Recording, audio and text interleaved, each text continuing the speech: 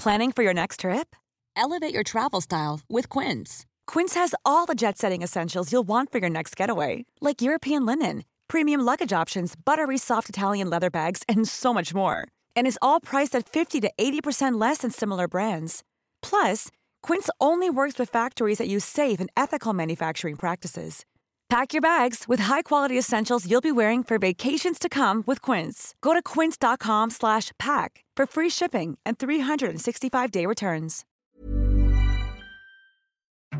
Hi, I'm Molly Jongfast, and welcome to The Daily Beast, the new abnormal. I'm a left-wing pundit and an editor-at-large at The Daily Beast. We're here to have fun, sharp conversations with some of the smartest people in media, politics, and science that help make what's happening in the country and the world clearer. Our world has been turned upside down. On The New Abnormal, we'll talk about the people who got us into this mess and figure out how to get ourselves out of it. And I'm producer Jesse Kennan. I'm here to make sure things don't go too far off the rails. Today we have a super informative show. NBC's senior political reporter John Allen will join us to talk the state of politics. Then we'll talk to Noga Tarn-Lepofsky about what's going on in Israel with COVID and their new prime minister meeting with Joe Biden. But first, we have Toure, who co-hosts Democracy-ish and hosts Toure Show, as well as being the author of Nothing Compares to You, a new oral history on the recording artist Prince. Welcome back to The New Abnormal, Toure. Thank you so much. Afghanistan, what is your hot take? Go. My hot No take. pressure. I mean, my number one hot take is that I don't like occupation. I don't feel like we should be permanently defending, quote unquote, democracy in a given country if they are not ready for democracy or to be run in the way that we want them to. We cannot use military power to force them to have a democracy. And it feels like this is just, yet another American foreign policy quagmire in that, we stayed 20 years, we lost, thousands of American soldiers. We spent, trillions of dollars, and boom, as soon as we start to leave, and as soon as we reach a critical mass, the Taliban rides in and takes over. This is not a Biden failure. This would have happened at any point in the last 15 or 20 years. Whoever moved us to, X number of troops, then the Taliban would have ridden in and taken over. Yeah, no, this is a total American policy failure that has been 40 years in the making since Reagan met with the Mujahideen and America armed them. And I think good parallels are South America. When we get in there, nothing good happens. What I think is so interesting is you have on the right and the left Americans who are we don't want forever wars, right? I mean, unequivocally, Trump even ran on ending forever wars. And Biden, too, was hardly we're going to get. But you have a real, pundit class that is whoa, whoa, whoa, whoa, whoa. Well, people say they don't want forever wars. Your boyfriend says, I will never hurt you. But then when he runs into that one specific ex, he's like, well, I got to go have a drink with her. If they said, no forever wars, and everyone's like, yeah. But then he said, pull out of Afghanistan. Whoa, we didn't mean it there and right now. But, I hope that the limits of American power are seen by many people in this situation. And you know what? It's almost impossible to discuss how American foreign policy has been detrimental to our aims and to the locals in many foreign situations. Afghanistan, absolutely in the Middle East, our occupation has been part of the problem. And it's we want to have a certain outcome, but our occupation is damaging the potential outcome. But this is one of the things that you cannot say in the punditry, in the cable news sort of sphere, that is unable to be said that our occupation of these countries is the problem that is creating the notion that we should be occupying these countries. It strikes me that the American people, they're sick of wars. They don't think they work. Recently I read an article where the author was saying, like, the left no longer cares about women and girls because they're leaving Afghanistan. And I was like,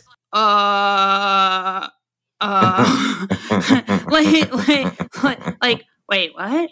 And, and the other thing is, like, if you look at it, America is not, I mean, Afghanistan is a war we've been in for a long time, but, like, there are a number of humanitarian atrocities going on across the globe. I mean, look at the Uyghurs. Yeah. I mean, like, China is building concentration camps. And I mean, I think it is like kind of magical thinking in a way that, we need to impose our values on this country where we have tried for 20 years. Yeah, I would like to see an accepting of the Afghan refugees. The right has absolutely leapt on the notion of, like, do you want these people coming to your town? Yes. Yes, absolutely. That is the American way, that I think, like, that we should be welcoming people who are in trouble. I remember the Cuban boat people at one point. They have become an important and vibrant part of mostly Miami culture. I remember people coming over from Southeast Asia. I just watched this awesome documentary called The Donut King about why there was the proliferation of Southeast Asian owned donut shops all over Southern California. This is largely one man facilitating, thousands of families that were coming over and saying, hey, here's how you can make money. And this has been a really vibrant and important part of Southern California culture for several decades. All these shops that are owned by first generation immigrants and their children. Immigrants come here and make America better.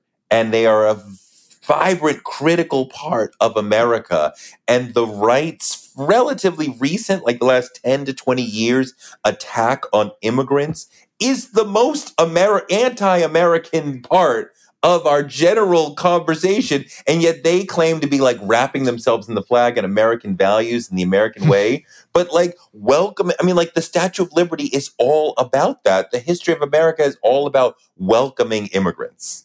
Yeah, I think it's interesting, too. There was like a moment where the right was like, we have to get these people out of Afghanistan. And, where they were like, we are going to get these people out. We're going to, the Biden administration is botching it. And then they were like, wait a second, if we get these people out, they're going to want to come here. Well, this actually brings me to a good segue to another thing I wanted to speak about, because I think there's a common thing on the right that they float the right thing to do, and then when they see the backlash of their base now, they cower. And that happened this week when Donald Trump said, I got vaccinated and encouraged it. The audience booed, and then he began to backtrack it. And my feeling is that we're never going to see Republicans ever champion this again, since the big boss tried to do it and it never did. What are you guys feeling about this? I'm happy to see private organizations stepping up where, a lot of public institutions, governors, et cetera, are trying to say, I don't know what to do. I'm not sure if we can mandate. We're seeing all sorts of private institutions saying, you must be vaccinated to work here, to walk into our stores, be it Delta Airlines, be it Goldman Sachs, be it Indiana University. Various NFL teams have started to say this. I fully welcome this, because those of us who are vaccinated should not have to pay the penalty of saying, well, we are forced to be around the unvaccinated. The right wants to make this about segregation. But the thing about segregation, be it in America or South Africa or whatever caste system we've had throughout history, India, whatever, you couldn't easily and momentarily and without price choose to move from one group to another, right? Yeah. If in American segregation, any black person could just go to the doctor and say, hey, can I be white from now on? Like, then segregation would not mean anything. And like, yeah, you are literally being discriminated against for a choice that you are making, not something that you were born into. Right. And you could change that at any time. And the continued fear of the vaccine is not based on fact. It's not based on reality. And I find myself insanely frustrated online arguing with the anti-vaxxers who I'm sorry, you do not have any good arguments to not go do it. No, they do not. I always think about this idea that anti-vaxxers are very, very good marks. So there's a reason that the Trump administration has been targeting these people. It's because they're dumb. And they don't understand science, and they don't understand how stuff works. And so that's why we, as a culture, are going to have this fucking virus batting around until we get, to a critical mass. Well, you're kind of touching on something that is really important and distressing to me, which is, start from the notion of we're each in our own bubble, which I completely reject. There is no left bubble because there's nothing that I believe as a lefty where there is a community of experts who are saying, no, that's not true. And the right, the modern right, is completely in a bubble in that most of the major issues that they believe in are not rectified, are not referenced by reality and what experts are saying on the issue, be it we're talking about the election, when we're talking about immigration, when we're talking about facts around climate or COVID or masking or vaccines or taxation or voting or racism. We could go on and on. All their major issues, experts, transgender issues, experts are saying that's not true. I mean, just to the immigration has been at a net negative for over 10 years, maybe 15 years at this point. And immigration does not cause crime. They don't take away jobs from Americans. But these are all the boogeymen that they use to make their points. And we could do that for every single major issue animating the right at this point. So they are against elites. They are against liberals. They are against significant, serious media. So the guiding political, philosophical force of their movement seems to be, what can we do to own the libs? If the libs believe X, we believe the opposite. That's not a political philosophy. No, it's not. I think you made a good point, though, about there's this outdated thing that people have floated even on this podcast before that, we all have our own bubbles. And what increasingly it is like our bubbles as people on the left are like, oh, you kind of weren't informed about some facts because MSNBC didn't tell you tonight. Whereas they are now living in a world that is so absent of facts that it is beyond comparison and you can't draw the false equivalency anymore. Yeah. I don't think we're in a bubble because we don't know a bunch of people who are anti-immigrant, anti-vax, black people and anti-transit. That doesn't mean you're in a bubble. The things that I believe are based on reality and facts, the things that they believe in are not. I think the worst thing to happen to America besides Trump winning was that when Trump won, the American media decided that it was really important to talk to all the people who got tricked by Trump and give them a lot of, sort of bandwidth. And so we really did, have to suffer through innumerable, diner stories about the guy who got, and, a lot of these people, they were tricked by him. I don't think we call a spade a spade. Trump promised them things. They never got them. Trump promised them that he would make Mexico pay for the wall. They were duped. Yes. And now the wall is floating away from the storms. That's right. The wall has floated away. Trump is a symptom of what's been happening on the right for about 3 or 4 decades. Yeah. Going back to the rise of Rush Limbaugh and the right-wing media bubble, which comes out of Ronald Reagan saying, we don't have to have fairness doctrine at these sort of stations. And the right systematically feeding their side lies and distortions and disinformation, and Fox taking that bullhorn to a whole other level, which it probably was never supposed to be taken to. It's one thing for a guy to get on the radio and say this, to several thousand people, but to have a whole television network based on disinformation and performance art masquerading as news and fear-mongering masquerading as news completely distorted the minds of millions of Americans. And you saw politicians having to respond to that because they're constantly getting primaried from the right and often losing those primaries.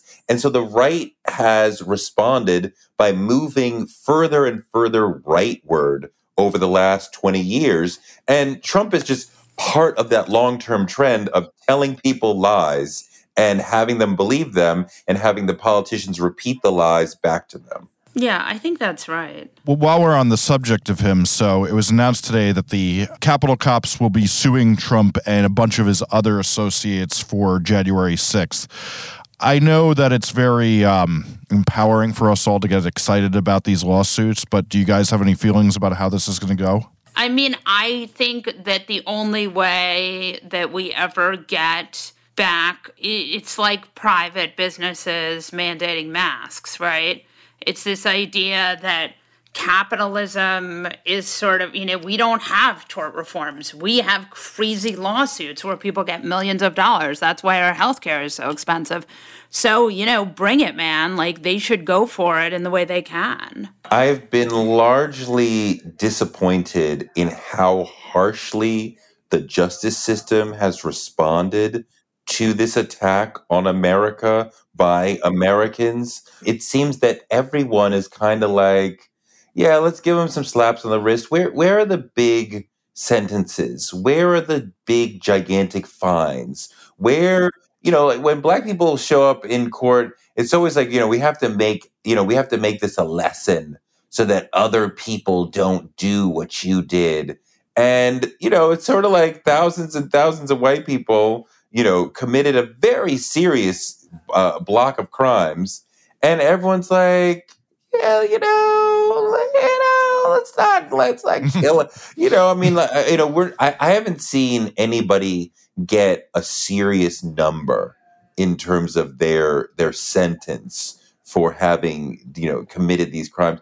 These are extraordinarily serious crimes. They violently attacked our government. How is this not among the most serious things? How are we not seeing people getting 10 years and, hundreds of thousands of dollars in fines and really damaging their lives to where people are like, this will never happen again? Yeah, I mean, Mo Brooks is still running for this, running for the Senate. There is no accountability for Republicans who try to overthrow the government. And that, I think, the message that Republicans will take away from this is it didn't work this time, but since the stakes are so low. I mean, you remember these people were getting arrested and then they wanted to get out to have a wedding or take a vacation. I mean, that's not how the criminal justice system is supposed to work. It's been incredibly dispiriting to watch the country seem to not take this as seriously as it is. This is an extremely dangerous moment in American history. And, people have almost shrugged. We've seen lots of people get arrested, but I haven't seen the justice system respond with the strength and the force that I would have expected. Yeah, it's really fucking depressing. So speaking of proportional sentences and people actually get their due, though, we did get the news that Dylan Roof is now going to be sentenced to death in South Carolina. I imagine both of you are like me who are not too fond of the death penalty, but what do we think of the sentence that was handed down? It's I'm against the death penalty.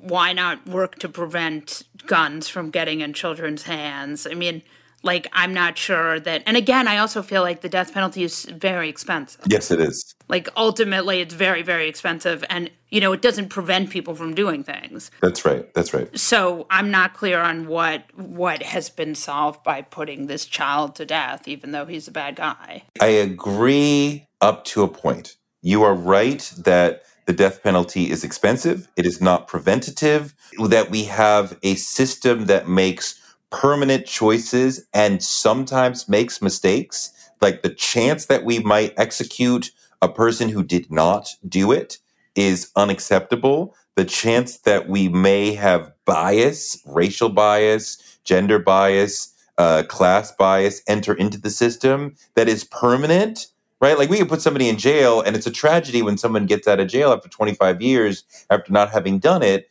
But there is a chance to reverse a bad decision. Obviously, the death penalty is irreversible. Right. That said, yeah, we didn't make a mistake this time. He clearly did it. This is horrendous and heinous and unacceptable. And if anybody's going to be put to death, this person should not get to live in solitary or in prison for 40 or 50 years when everybody else who was there that day is in the ground. He should go to his death. And I get it. The state should not be in the business of executing people, but it is.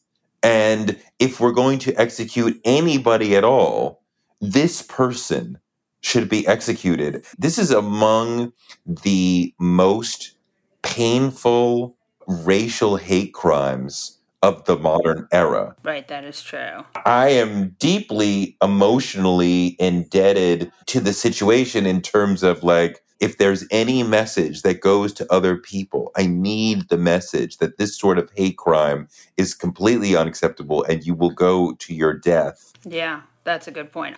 I just don't think the death penalty is I feel like it's neither useful nor helpful, and it's also very expensive. But yes, agreed. Hate crimes cannot be tolerated, and for sure that is a really important point. I think that the interesting thing, though, is, America always refuses to study whether the death penalty is more discouraging than life in prison. Right. Mm-hmm. And so we never get to see if there's a better way to do proportionality in these punishments. But I'm glad he's getting as bad a punishment as he can get, because if it does discourage people, hopefully that's what does it. No, I mean, it's a good point, Jesse, that perhaps living in prison for decades could maybe, I don't know, I haven't seen any criminology data on this. Is that more of a deterrent than, possibly becoming a martyr for these wacko, upside down brain people? I don't know.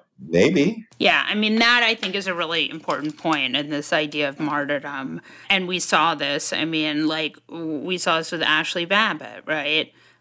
She committed a crime, was killed in the process of committing a crime, and is now a hero to the right. Mm-hmm. It's only going to get worse this week. And they want to go after the policeman who tried to prevent her from committing a crime. Think about, it's such a stark contrast to unarmed, it's such a stark contrast to what happens to African Americans with the police. Totally. She's a really interesting story. I watched the little video of her being shot and killed many times. The police response to the folks who attacked the Capitol was quite often tepid. It was quite often, matador defense. But there was the thinking, folks have said that we were physically overwhelmed, and yet there was a certain barrier that we could not allow folks to cross, because then they would be too close physically to the lawmakers and we would completely lose control of the situation. And we ceded the building because we had to protect the people are our main protectorate. And we were like, fine, you can take over the building, but if you cross this line, then we can no longer protect the people. So we have to fight against that. And she was the first one crossing the final barrier that they were like, no, now you're too close to the lawmakers. And, if you don't, just in terms of military tactics, which the police are operating under in that situation, if you don't shoot her, then you start to be overwhelmed. And, really, guys, this is the one that you're fighting against? It's not like the guy is wildly shooting into a crowd. She was verbally warned. She climbed through a window that took effort to climb through and intentionality to climb through. She was clearly being a leader in we're going wherever we want to go. And, somebody stopped her. Yeah, I mean, the idea that people being shot during committing a crime is not okay, but people being shot for having a piece of candy or sleeping in their bed like Breonna Taylor is kind of amazing. I mean, Ashley Babbitt should have complied. Right. I mean, if you just complied, there would be no problem.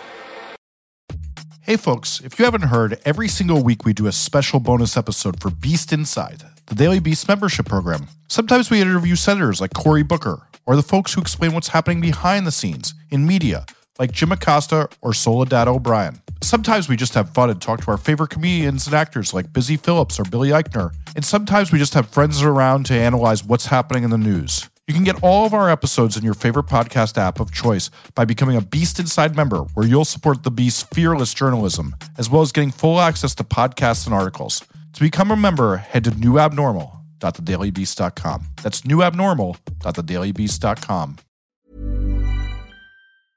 A lot can happen in 3 years, like a chatbot may be your new best friend. But what won't change? Needing health insurance. United Healthcare Tri-Term Medical Plans, underwritten by Golden Rule Insurance Company, offer flexible, budget-friendly coverage that lasts nearly 3 years in some states. Learn more at uh1.com. Ready to pop the question? The jewelers at BlueNile.com have got sparkle down to a science with beautiful lab-grown diamonds worthy of your most brilliant moments. Their lab-grown diamonds are independently graded and guaranteed identical to natural diamonds, and they're ready to ship to your door. Go to BlueNile.com and use promo code LISTEN to get $50 off your purchase of $500 or more. That's code LISTEN at BlueNile.com for $50 off. BlueNile.com, code LISTEN.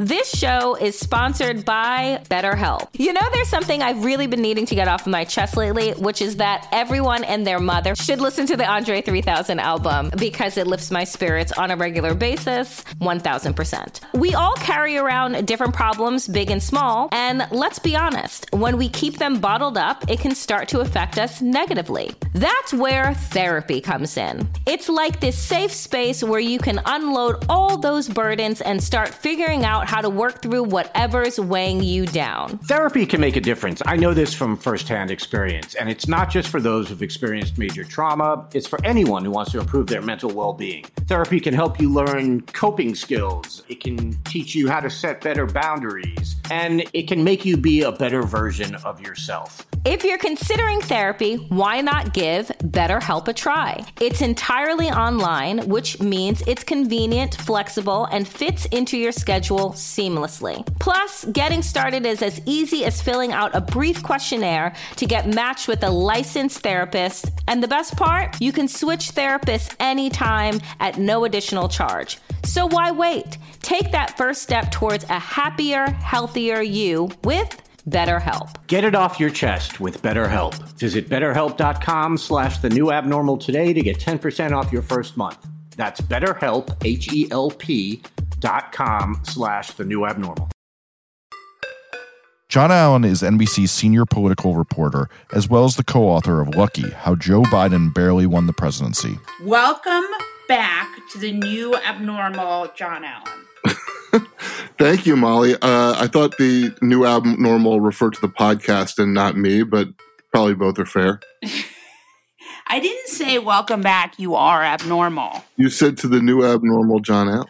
Yes, but I could have said welcome back, you are abnormal. Speaking of abnormalities, I have a bee in my bonnet about Afghanistan. Okay. I'm seeing a lot of hot takes about how this is Biden's fall of Saigon. What the fuck, man? I think, from talking to sources who have actually been involved in policy. How old are you, John Allen? Over the course of years, yes, I've talked to a lot of people who were involved in the Vietnam War. But in terms of people who have been involved in, what George W. Bush called the global war on terrorism, which essentially started with going to Afghanistan, I think that the White House has offered a binary, which is you could either have the evacuation as it's been going, or you could be in Afghanistan forever.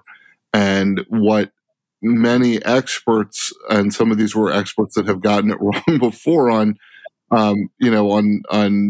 U.S. interests and waging war across the world, and some of them are not. What a lot of them are saying is that the evacuation could have and should have been better planned and executed. There have been adjustments made, which suggests that the White House is at least tacitly acknowledging that the initial push was not, what they would have wanted. And of course, with U.S. service members being killed, nobody wants to see that, and also Afghans being harmed in the explosions that occurred. But it just seems to me like there's a lot of Monday morning quarterbacking going on. There were warnings that this would be chaotic and difficult, and that the U.S. should, plan its evacuation differently and perhaps not on such a direct and hard timetable. A lot of those warnings also came from people who have never met a war that they didn't like, or a deadline that should be extended. So, I think that the tendency at the White House is to tune out people who disagree with Biden's Afghanistan policy broadly, even if they may be making, salient points or points that are perhaps worth listening to. Certainly that even some of the people who disagree with them on the policy think are worth listening to. Perhaps they shouldn't be throwing out everything that everyone says if they are not somebody who has always believed in an Afghanistan withdrawal or thought that it was the wrong thing to be there in the first place. And of course, among members of Congress, there was only one who thought it was wrong to be there in the first place. Right, that's right, Barbara Lee. And who not only necessarily, it's not necessarily that she thought it was wrong to go into Afghanistan to chase terrorists, and she thought it was wrong to write, an open-ended authorization for war that included basically anybody under the sun that the president deemed to be a terrorist threat. There is a legitimate tension between what appears to be a White House drawing of an America First line, where the focus and emphasis has largely been, until very recently, on talking about and ensuring that U.S. citizens and diplomats and U.S. military are able to evacuate before that August 31st deadline. And I know the Secretary of State has said that there's no division between those folks and the Afghans, but there is deep concern among Republicans, many veterans, some Democrats on Capitol Hill, that when we hit that August 31st deadline, that Afghan allies will not be evacuated and will not have safe passage to get on commercial flights. And so that is going to be an ongoing tension point, I think, so long as the United States is committed to that August 31st deadline. So let's talk about voting rights. Yesterday, there was a John Lewis voting rights bill went up in the House. No Republicans voted for it. The difference on the view and voting rights between the Democrats and Republicans is one that has been, essentially locked in place since the 1965 Voting Rights Act. So, doing the math on that real quickly, 56 years or so. And I don't expect it to change anytime soon. And, I think at one point you could look at elections and say, okay, well, one party's competing for this set of votes and the other party's competing for that set of votes. And now you can, really sort of number into the, down to the last voter because of all the demographic information that we have about people now, who benefits and who's harmed by particular politically by who, by particular voting rights efforts that would be undertaken, and within the states, the restrictions that are being put in.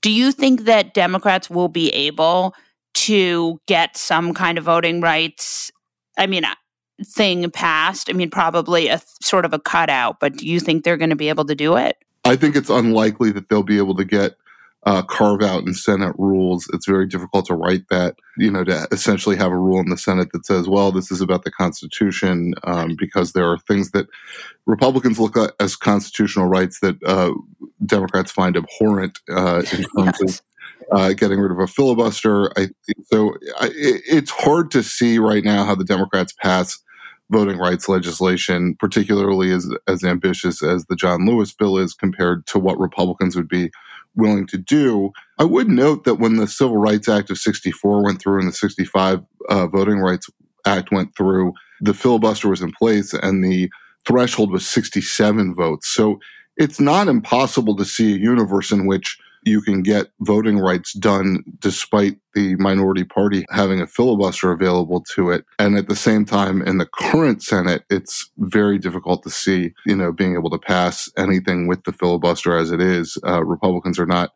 at all into the John Lewis Voting Rights Act or anything else that they perceive as harmful to them electorally. Yeah. It's kind of amazing. There are still audits that are going to come out from the 2020 election. Do you see a world where Democrats are able to sort of telegraph that into more urgency in voting rights, or do you think that this moment has passed? I think it's very difficult. I think all of these things come down to the, sort of the last same conclusion, which is that given the way that our republic works, how we elect House members, how we elect senators, how we elect presidents, the country is divided pretty evenly. That's not to say that the popular vote is even. It was not in the last election or the one before it. But when you talk about as the rules stand, each side is pretty evenly divided in terms of their ability to try to claim power. And so until there's a major shift in the electorate that favors one party over the other, I think it's going to be hard to get a lot of things through Congress. Talk to me about what is on the horizon now with the House and the Senate. The big thing to watch is the interplay between the two chambers over the next month or so before that September 27th deadline that has been set in the House for acting on the bipartisan infrastructure bill. Progressives say that they're not going to vote for that unless the reconciliation bill, the $3.5 trillion, is locked in place and ready to go. And so, it is not clear what path that's going to take.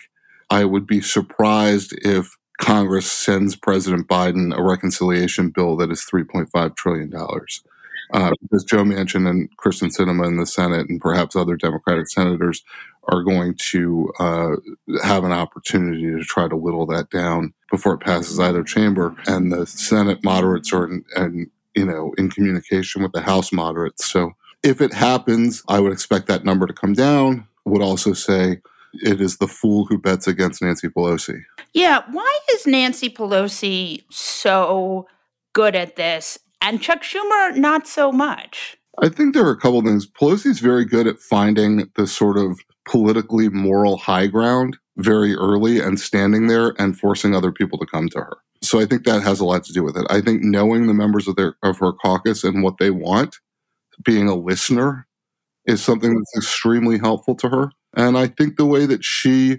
rewards and punishes people is, especially in an era where you don't really have the tools that leaders have always had at their disposal. I mean, we're starting to see the return of earmarks, but right now they're not in either of those bills. She's still managed to figure out ways to give rewards and deny favor to recalcitrants in ways that really tend to bring people aboard. She is not only the most effective congressional leader of her era, she may be the most effective congressional leader ever. Is it fair to say that and I'm just going to go down this rabbit hole for a minute, that Nancy Pelosi is basically the Mitch McConnell of the sort of brilliance of Mitch McConnell is almost the same as the brilliance of Nancy Pelosi? I'll tell you why I disagree.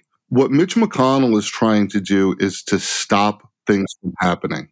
And that the burden for that, especially in the Senate where you only need 41 votes to stop things from happening, it's not that hard. Yeah. Compared to putting together coalitions to get things done. The country's designed, our Constitution designs action to be slow and difficult. And So, McConnell effectively uses the rules to his benefit and to, in a traditionally, sort of conservative way to try to keep things as they are. And Pelosi is trying to make big changes.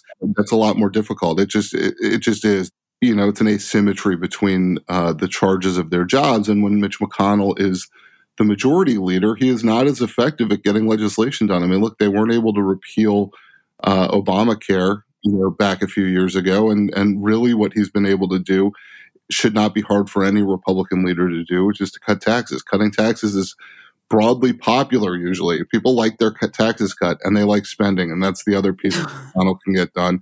He's a longtime appropriator. They get spending bills done. Well, Congress has to do the spending bills or the government shuts down. So, right.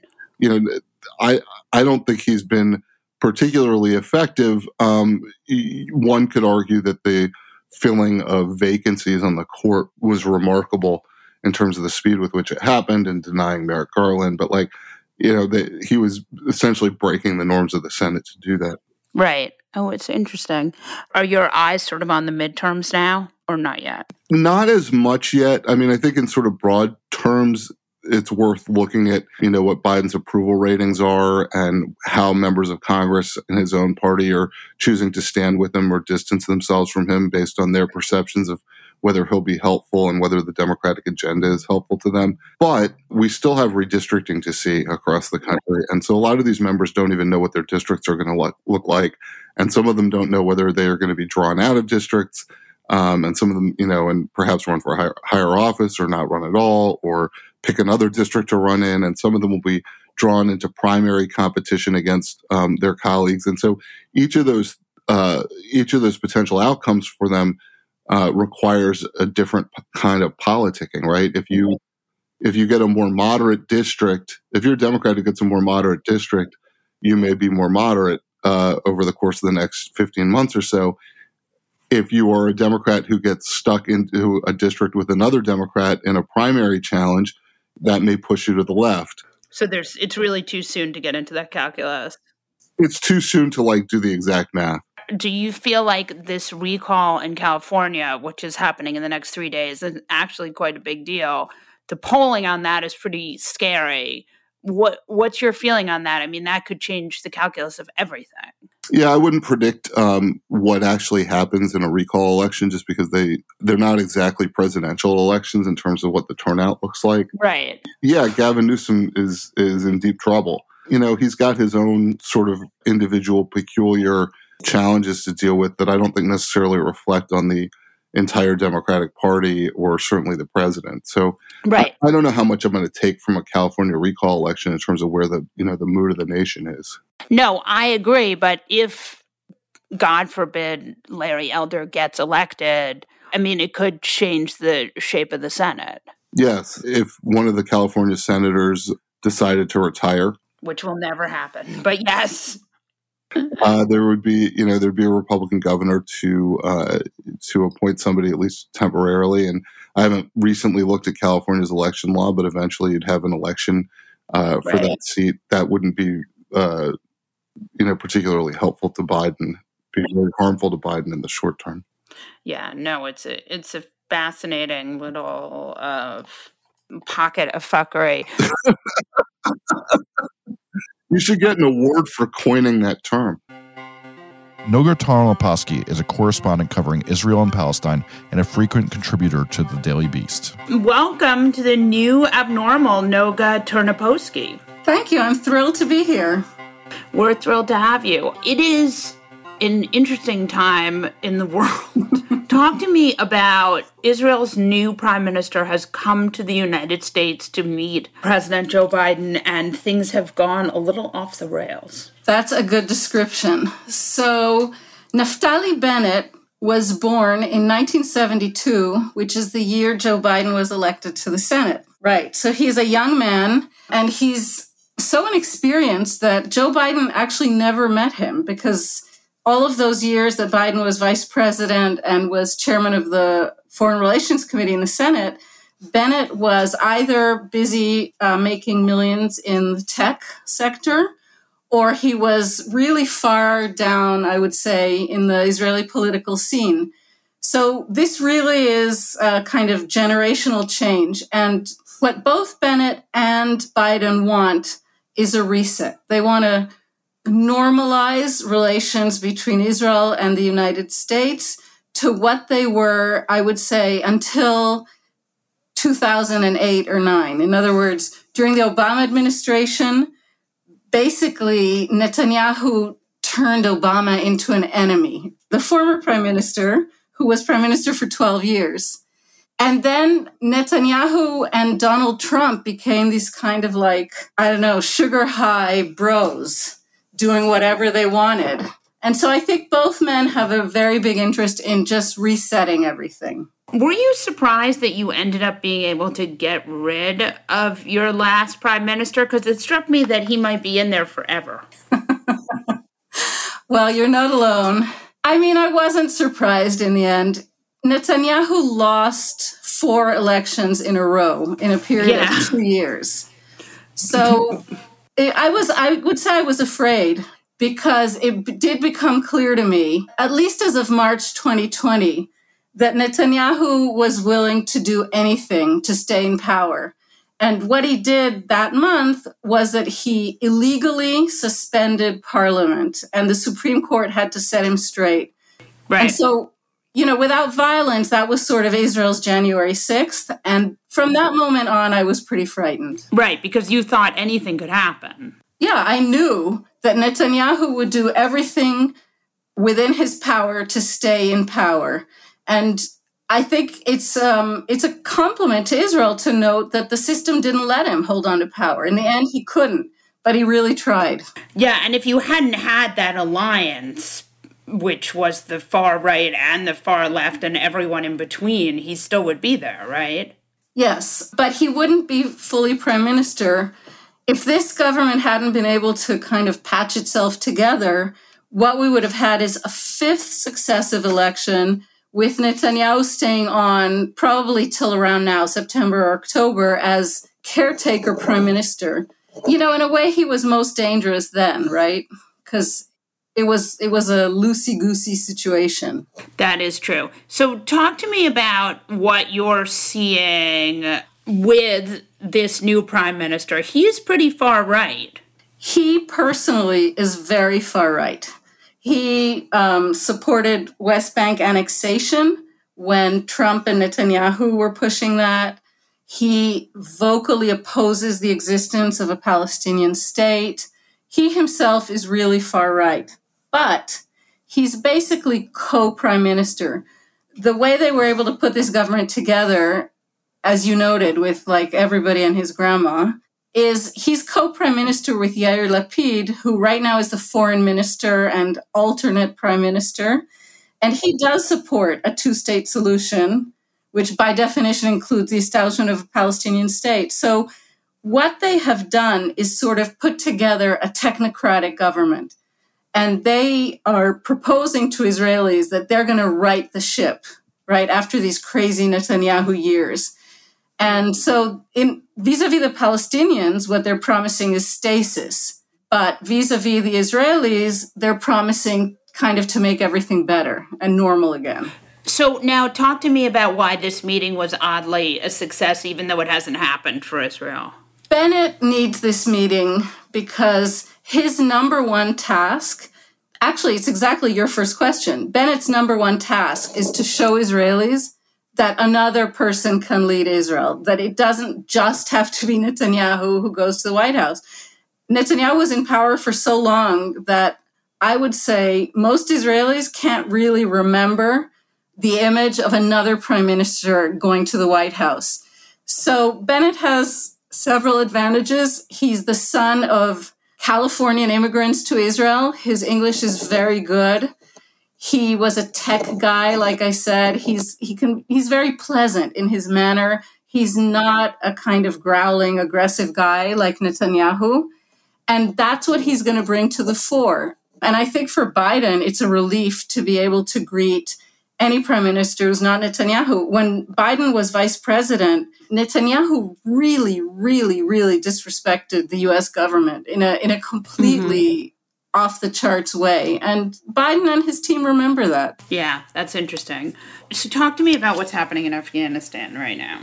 I would say it's a tragedy. There are U.S. Marines dead. There are about 60 people dead. And what this means in terms of this visit, apart from the fact that Bennett, is left kind of cooling his heels in a hotel while he waits the call from the White House, what it means, I think, is that Bennett will be able to stand up in the White House with Biden and say, you see, Israel's not your problem in the Middle East. We're the Middle East you can rely on. And Bennett will be able to offer Biden something, which is to appear like a competent foreign affairs leader vis-a-vis the Middle East.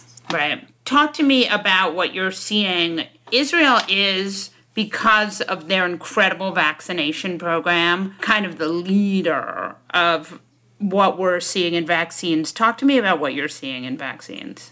I want the bad news first, and then I want the good news. Okay.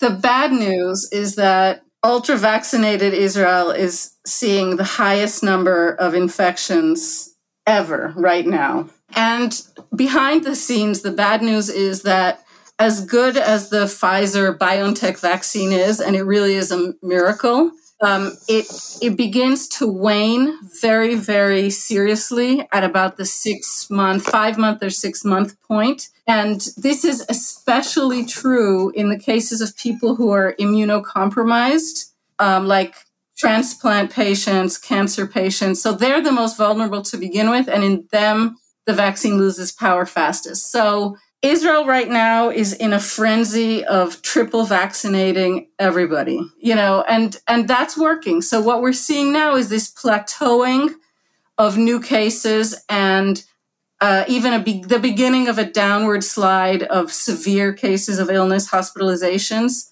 And more than 50% of the people who caught the virus are among the real minority in Israel who are not vaccinated. 80% of Israelis are vaccinated, and that includes children who can't get vaccinated. Right. So a very high percentage of Israelis are vaccinated. Okay. And when you get triple vaxxed, it works. That's what the Israeli statistics published today in the New England Journal of Medicine show. But for the majority of the world, where no one is yet vaccinated and no one has access to these kind of luxury vaccines, this is really bad news. So explain to me, you're having breakthrough infections, but your breakthrough infections are not the level where they need to be hospitalized.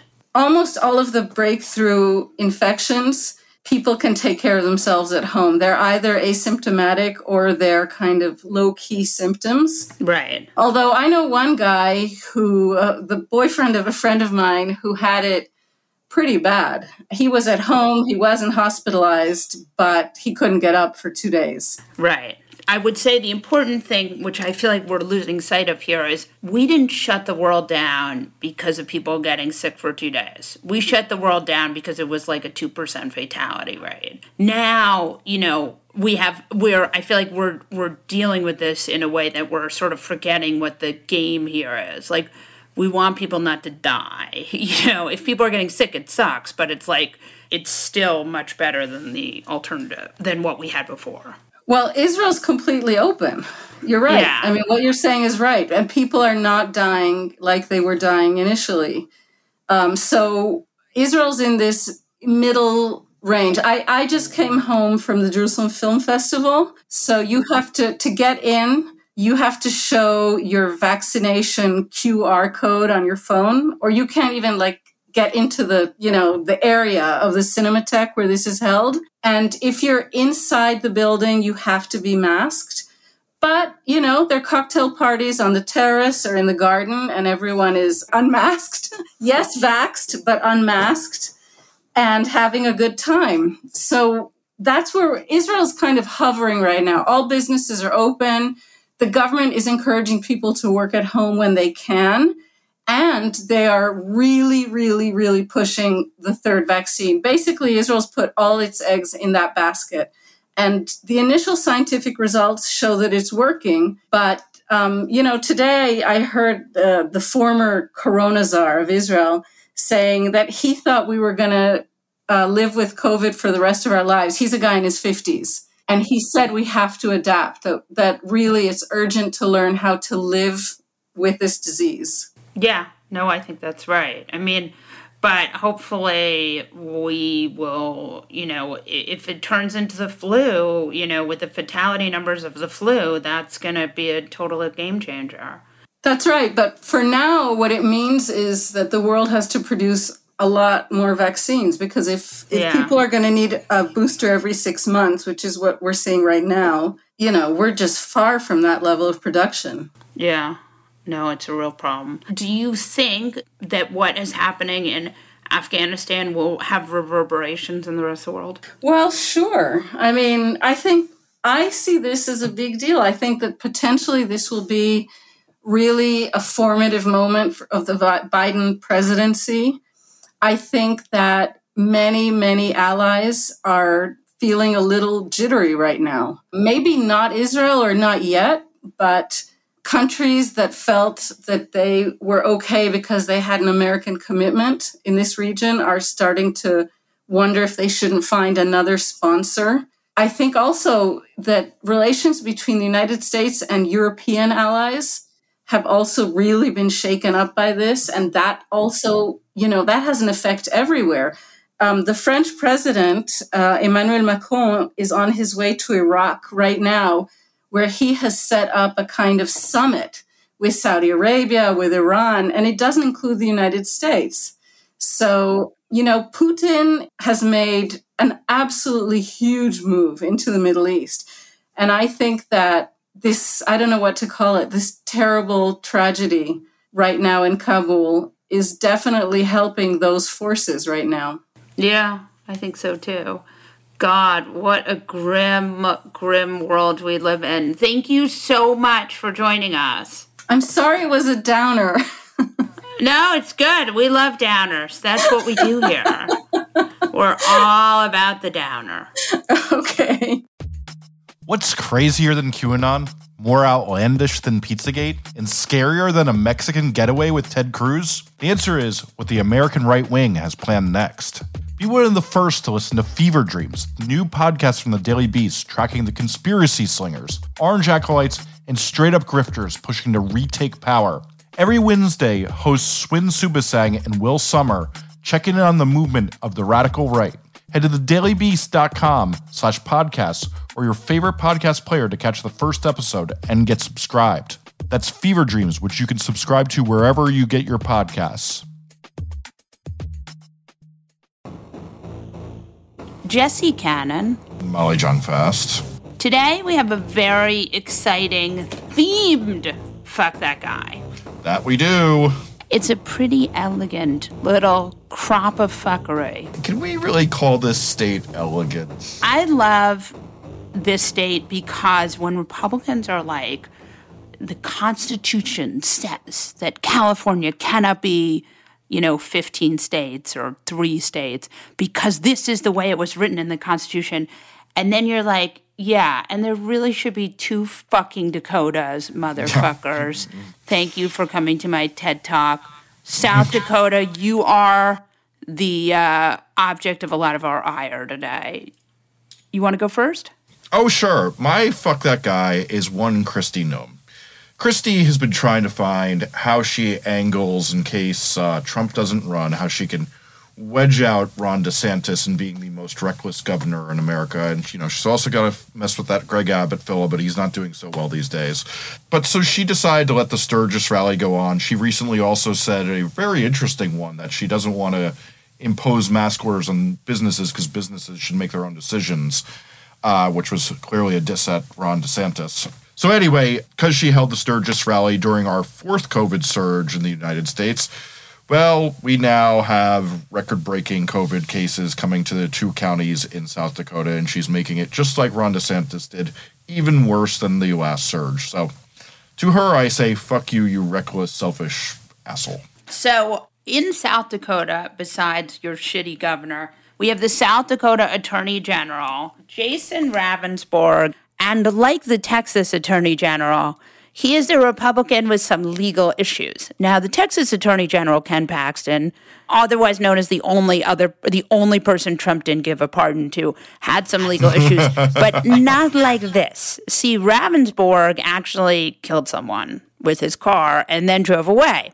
He did make a 911 call, so that was classy, but he did say he hit something, might have been a deer, and then drove off. I'm not, but my car sure as hell is. In typical Republican fashion, he released a statement, which I want to read you the use of the passive voice here because I think it's an important little moment of Republican fuckery. On September 12th, 2020, 2 families were changed forever. Okay, you killed someone. So, I guess, first and foremost, I'm very sorry for Joe Bover, who lost his life in the accident. How did he lose his life? You killed him. He didn't lose it. You took it, you motherfucker. And for that, no jail time, because, of course, he is a white man in government and a Republican. No jail time, no anything. But, in his statement, he does mention that we still face challenges. He did kill someone, but yes. And he will continue the dialogue about marijuana and how to regulate it. Okay. And for that, I say, fuck you, Jason Ravensborg. If you're going to hit a deer, you got to do it the way Charles Grassley did it, and tweet it out. I assume deer dead. BC, it was night and no carcass. Greatest tweet ever.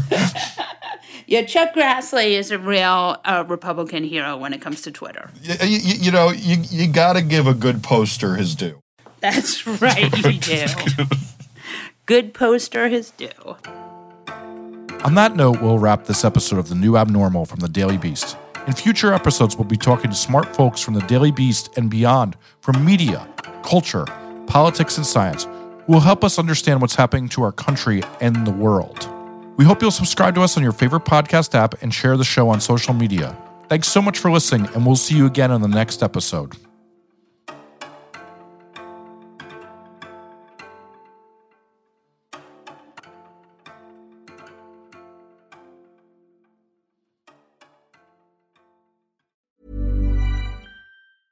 Hey, it's Paige DeSorbo from Giggly Squad. High quality fashion without the price tag. Say hello to Quince. I'm snagging high-end essentials like cozy cashmere sweaters, sleek leather jackets, fine jewelry, and so much more. With Quince being 50 to 80% less than similar brands. And they partner with factories that prioritize safe, ethical, and responsible manufacturing. I love that. Luxury quality within reach. Go to quince.com/style to get free shipping and 365-day returns on your next order. Quince.com/style.